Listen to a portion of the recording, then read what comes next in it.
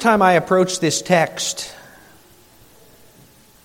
I approached it, quite honestly, as a minister, assuming that the message of this text was about audiences that won't listen. I mean, first Moses went to Pharaoh, and that attempt backfired. Then he went to Israel, and they wouldn't hear his word either.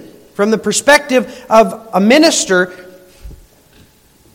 it's a story that sometimes resonates and that is much to be lamented. But the more I studied the text itself, the more I saw that this wasn't merely about two audiences who were unwilling to listen. Rather, it was about a preacher who is enduring the depths of discouragement. And that can happen when it seems like the people before you are rejecting your message. That can happen when you see no fruit from your ministry. And the result can leave a man quite discouraged. In fact, can leave him ready to throw in the towel. Nor is that merely a phenomenon experienced among those formally called to be ministers of the Word. All of us are called to be confessors of Christ. All of us are called to bear the office of prophet, revealing God's truth to those whom He sets before us. And therefore all of us are in danger of feeling the discouragement that we see here in Moses. But when we feel that discouragement, which we will periodically, when we do the things that God calls us to do and it seems to backfire on us, when we speak the words that God calls us to speak and it's rejected,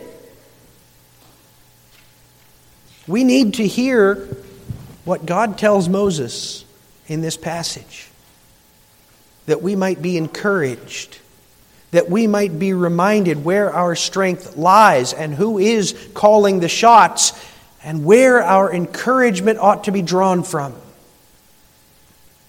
In this text, God grants reassurance for His discouraged prophet, and I would say His discouraged prophets. And that's a theme that we often need. God grants reassurance for His discouraged prophet. And it's a reassurance that begins as He proclaims His sovereign purpose concerning a wicked king. Remember what brought Moses to this point of discouragement. In chapter 5, we saw how Moses was received the first time he met with Pharaoh. He came and spoke to the great king on behalf of God, the true God. And in answer, Pharaoh both rejected God's command and resolved to punish the people whom Moses represented, because Pharaoh rightly recognized this was not a labor dispute. This was not some sort of social engineering. This was a fight between two gods. Moses came proclaiming, "Thus says Yahweh, the true God." And Pharaoh responded, "No, thus says Pharaoh, the chief god of Egypt." Problem was, Egypt's false god was able to inflict quite a bit of pain on the people of God. And that's what he did, by substantially adding to their workload. And as we heard, when the foreman came and complained about this, Pharaoh explained this extra work is because clearly Israel has been idle. If they weren't idle, if they didn't have all this time on their hands, they wouldn't want to go on a ministry retreat. So the king increased their labor so they wouldn't set their mind on such things, so they wouldn't make such demands. And this led the foreman to accuse Moses, implying that he was the reason for their suffering. Now Moses is distraught by all of this. He pours out his heart to God, expressing his conviction that God hasn't planned this out all that well, hasn't been all that fair to him. Follow the flow of what he says in verses 22 and 23. He says that God has brought evil upon this people. Now, on the one hand, this is an implicit implicit confession of God's sovereignty. God is in charge of everything Israel experiences. They won't receive anything that He has not ordained. But on the other hand, He's complaining that God has ordained evil. that God has ordained to hurt His people. And then he asks, why did you ever send me? Moses thought he was sent to bring deliverance for God's people. He remembers how when God first approached him at the burning bush, He said, come, I will send you to Pharaoh that you may bring my people, the children of Israel, out of Egypt. He remembers that, and he's not seeing it. But he's forgotten that God also said, I know that the king of Egypt will not let you go unless compelled by a mighty hand. And that hasn't happened yet. We haven't gotten to that point yet. We've only gotten to the point of He won't yet let you go. And so Moses brings an accusation that is quite serious. In verse 22, he says that God has brought evil upon this people. In verse 23, he says Pharaoh has done evil against Israel. Now put those two together. The same vocabulary, the same essential sentence structure. He's implying that God and Pharaoh are in league. That they are cooperating to persecute Israel. That's a serious charge. Now, of course, we understand Moses is distraught. 40 years ago, he tried to help his people Israel, and he was branded a murderer and sent into exile, his own people rejecting him. Now he's come back to help deliver them at God's command, and it seems like they're ready to reject him again. It seems like it's backfiring all over again. So he pours out his frustration and his fear before God, and God answers. But notice, despite the harshness of the accusation Moses has made, he answers gently. Verse 1 of chapter 6, but the Lord said to Moses, now you shall see what I will do to Pharaoh, for with a strong hand he will send them out, and with a strong hand he will drive them from his land. Now this is God's assurance. He remains in control of this situation. Not Pharaoh, but God is calling the shots. Not Pharaoh, but God is on the true throne. God promised that He would deliver Israel, and He will in fact deliver them, but in His way. What should strike us in verse 1 is what it says of God's power. Pharaoh may make life difficult for the Hebrews, killing some of them with hard work, causing them to weep at their plight. But ultimately, it is God who calls the shots, God who is on the throne, and God wants Moses to recognize that reality. He wants us to recognize that reality too. Boy, sometimes it looks like things are a mess, doesn't it? Look at our culture right now. How our government seems intent on undermining all of our rights and our freedoms. How our economy seems to be relentlessly tanking while inflation rises. How this month it seems every major corporation is intent on celebrating rebellion and abomination before the Lord, with great parades being held in the name of pride, the root of sin. And we wonder, has God not heard our prayers? And meanwhile, Christianity is scorned. The true and living God is mocked. His word is removed from the schools. Even schools that confess to be Christian undermine and mock the truth of God's word, and we wonder what is going on. Has God not seen? Does He not know? And when we speak up, we're smacked down. Why has God even put us here? Why has God even sent us? But He reminds us, I am on the throne. I have promised to do my holy will, and I will do so. Now, we might not understand why He's doing it in this way, or what He's seeking to accomplish with this or that detail. But He wants us to understand He is in fact doing what He has promised. He's gathering His people. He's building His kingdom. He's discipling the nations. He's glorifying His name. He is speeding the day to the return of Christ when all things will be made new. We might not understand the way He's doing it, but we must understand that He remains on the throne. And we need to trust Him. Now, of course, God is not done with Moses. Part of Moses' discouragement was related to Pharaoh's threats and abuse, but a big part was related to the continued enslavement of Israel. So having reminded him that he is in charge with regard to Pharaoh, that he does have a purpose and he will cause Pharaoh to cast them out of the land, now God turns to Israel and to Moses' grief about their continued enslavement, declaring His covenant faithfulness toward a weary people. That's our second point.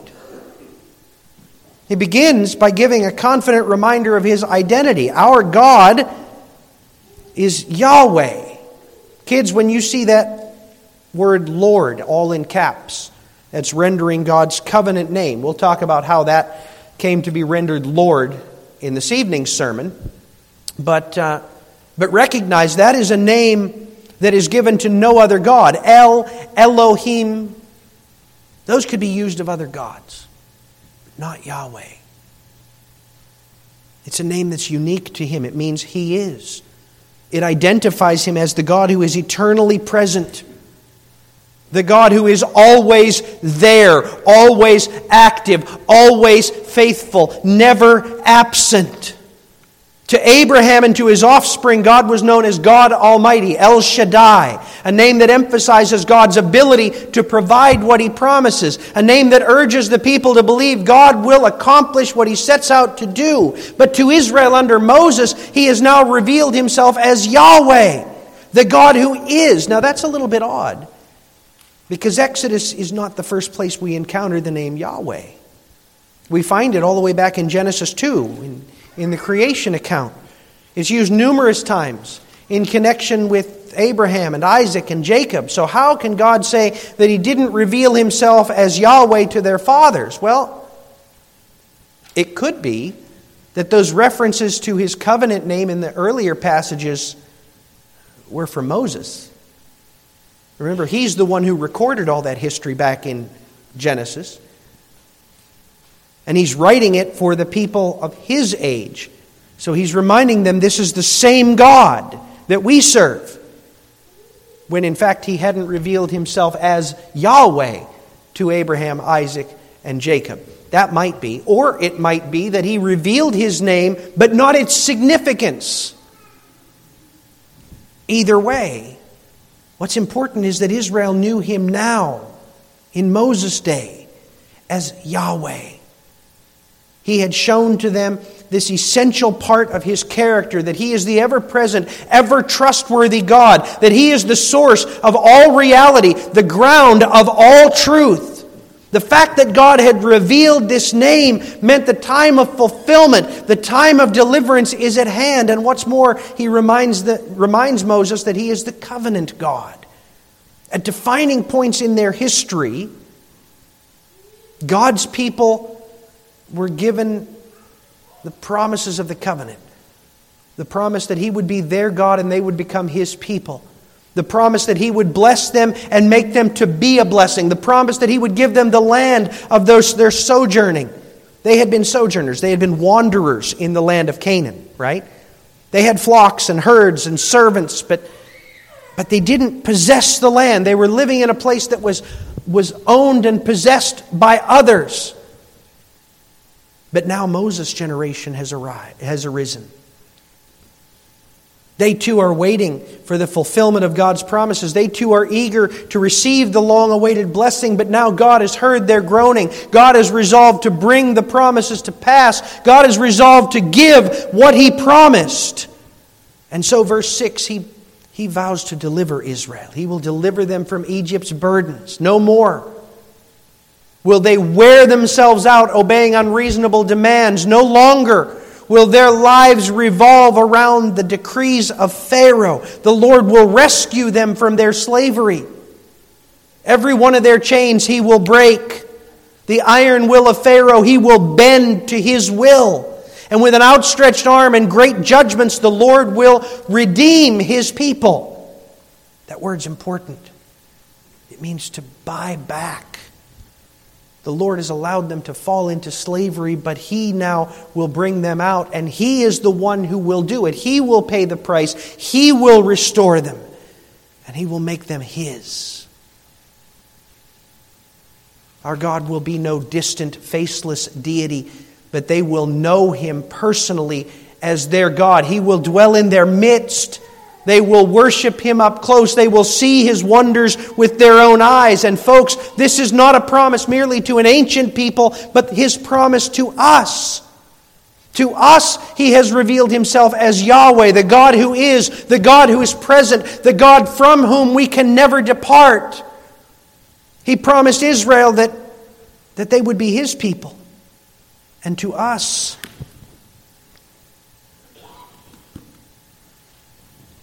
He says, you are a chosen race, a royal priesthood, a holy nation, a people for His own possession.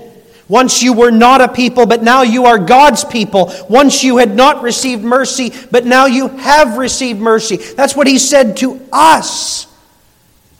Even the promise of the land is ours. Not the land of Canaan, the land of Palestine. That was just a small foretaste. He's promised to us all the land, all the creation, which will be ours when Jesus comes back and makes it all new and perfect and removes all the stain of sin. This is the promise He has made to His people in every age, urging us as He urged Israel of old. Look to me. Calling us to trust Him, believing that He is the one who can do it. But notice how Israel responds. They hear Moses' word spoken at God's command and they reject it. They did not listen to Moses. But it wasn't a rejection born of hardened hearts or of wicked rebellion. They did not listen to Moses because of their broken spirit and their harsh slavery. They had been traumatized,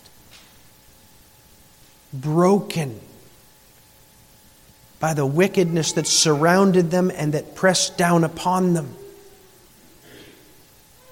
And so they ignored God's servant, preferring to endure the cruelty of Pharaoh, refusing to believe that anyone could rescue them. Folks, we see that all around us. You try to speak to your coworker about your joy in the Lord. He wants nothing to do with it. Why is that? You try to talk to your neighbor, invite him to church. No, don't give me that religion stuff, he says. Why though? Why does he refuse? It might be just pure, unbridled rebellion. It might be hard-heartedness, full commitment to his sin, or it might be that he's been hurt, that she's been abused,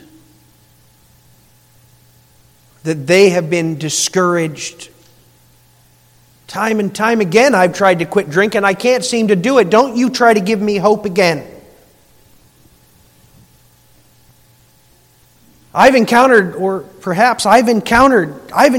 people that speak the way you do, that talk about this God of yours, and man, they hurt me. I don't want to hear it. They rejected Moses at first. Because they were hurt, because they were beat down, because they were surrounded and crushed by their slavery. But God didn't say, turn your back on them. He said, I will deliver them. Which is a message to us. as we go forth confessing Christ, for us as we go forth speaking about God. Just because they respond harshly or just because they reject your word the first time, don't give up.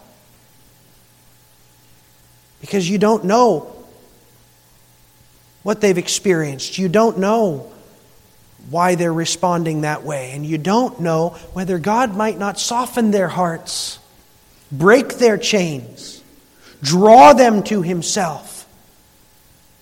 He is Yahweh. He is the eternally powerful, the eternally present, the omnipotent Creator and Redeemer.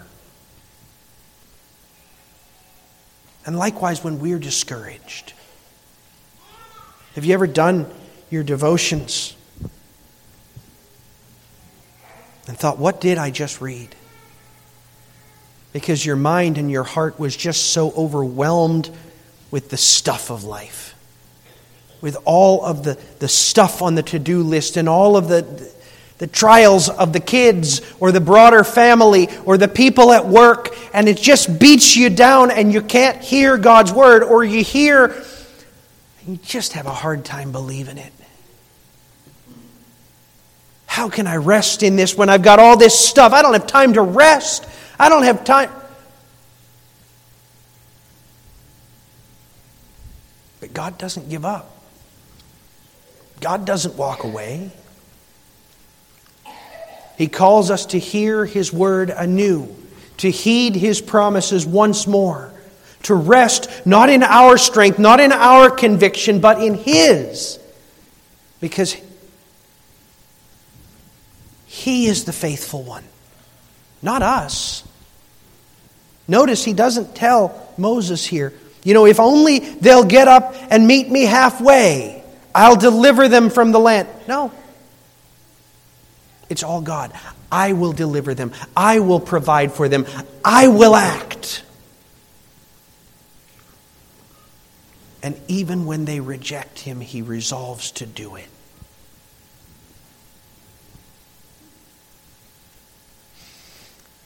Thing is, it is one thing to say that we trust God. It's another thing entirely to live in that trust. And though we are often beaten down, He does call us to trust Him.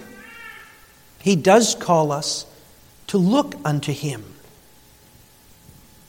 And so our final brief point that we see here in verses 10 through 13 is how God affirms His divine authority for His weak servant, Moses. Verses 10 and 11, we find Moses being given another task. He's to go and speak again to Pharaoh. Can you imagine how that sounded to Moses? I mean, didn't work out so well the first time. People of Israel ended up hurting a lot more because of it. Pharaoh certainly didn't seem eager to listen. If he does that again, he's got to be thinking, if I do that again, at best they're going to run me out on a rail. At worst, I might not survive it. Sometimes God does that. He gives us that task that seems hopeless. It seems like it'll never work, or that task that seems like it's really going to backfire on us. And we think, do you really know, Lord, what you're doing? The Reformer John Calvin experienced that. We associate Calvin with Geneva, Switzerland. But did you know he ministered there twice? The first time he ministered there for about 3 years, and it was terrible. No one wanted to listen to him. No one wanted to heed his word. They finally expelled him. He didn't receive another call. He was kicked out. He went to Strasbourg. And there he settled. He married. He had people who wanted to hear him, who honored him. It was an idyllic life by his account. He loved Strasbourg. And then he received a visitor a few years down the road. A visitor who had come from Geneva with a letter of call. They wanted him back. They wanted him to minister there. And Calvin begged God to let him refuse. In fact, he protested, calling Geneva that cross on which I had to perish daily 1,000 times over. But God laid it on his heart. He couldn't refuse. He had to go to that place where he was convinced they wouldn't listen, they wouldn't turn. And God used his preaching that second time to utterly transform Geneva, so that it became a city where the bulk of the people were eager to hear God's word, to apply it to all of life, to transform the way they did things, to bring it in order with God's word. You see, he does that. He exercises his sovereignty precisely when he thinks it's a lost, or when we think it's a lost cause. Moses certainly responds with hesitation, expresses his objection. You want me to go to Pharaoh? Did you see how Israel just responded to me? And he says he has uncircumcised lips, which might be hearkening back to what he said in chapter 3 about his inability to speak well, or which might be a way of saying, I'm a sinner. How can I speak to the one who believes himself to be God on behalf of the holy God when I'm a sinner? Either way, what Moses is really saying here is, you got the wrong guy. But look at God's response, verse 13. The Lord spoke to Moses and Aaron and gave them a charge about the people of Israel and about Pharaoh, king of Egypt, to bring the people of Israel out of the land of Egypt. The Lord is utterly unmoved by Moses' protestations. As though Moses had not spoken at all, God says, okay, now here's what you're to say to Israel, and here's what you're to say to Pharaoh.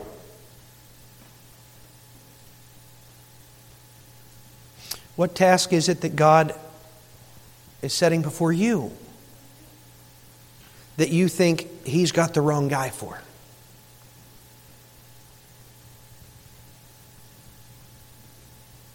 Is it that coworker that you need to love even though he is utterly unlovable? Is it that Christian brother or sister who's been walking waywardly that you need to confront even though you know and you just know that they don't want to hear it?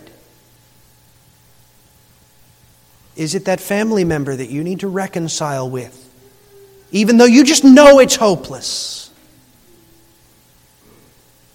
What impossible task has he clearly given you that you know it's just a bad idea? Because that doesn't absolve you. God is faithful and God is sovereign. When we have something against someone or we see their sin looming up before us, then we are called by God's word to go and confront them. When we have something between us and a brother or sister in Christ, we are called to go and be reconciled. When we have been set before someone, whether at work or in our neighborhood, we are called to show them the love of Christ and to find ways to confess Christ to them, even when it doesn't seem likely. The question is, will you believe that God is sovereign? Will you believe that God can use the likes of you? Will you go forth trusting not in you, not in your ability, but in Him? It's easy in this world of sin to grow discouraged, especially as our culture continues to degenerate. But my friends, God gives us the reassurance we need to obey Him, to serve Him, to confess Him, even when it seems to our eyes to be pointless. So we need to look not to our neighbor, not to the apparent effectiveness or lack thereof, and not to our own ability. But we need to remember that we are merely servants of Yahweh, the eternally present, eternally sovereign, omnipotent, omniscient God. And He will use us to bring about the end that He has ordained unto His glory. Amen. Let's pray. Father, we are weak. We so often grow discouraged in the tasks that You give us, believing that we're the wrong person or believing that it's just not going to work. Remind us, as You reminded Moses, that it's not our strength on which we are to rely, but Yours. That it's not our ability that will bring about the desired end, but Yours. Encourage us, strengthen us, and enable us to do the work that You set before us and to do it boldly with our eyes upon You. And use us, we pray, as instruments in Your hand, that the glory might be unto You and that Your promises might be fulfilled in Your people. Father, we pray it in Jesus' name. Amen. This text, it really calls us to walk trustingly with the Lord.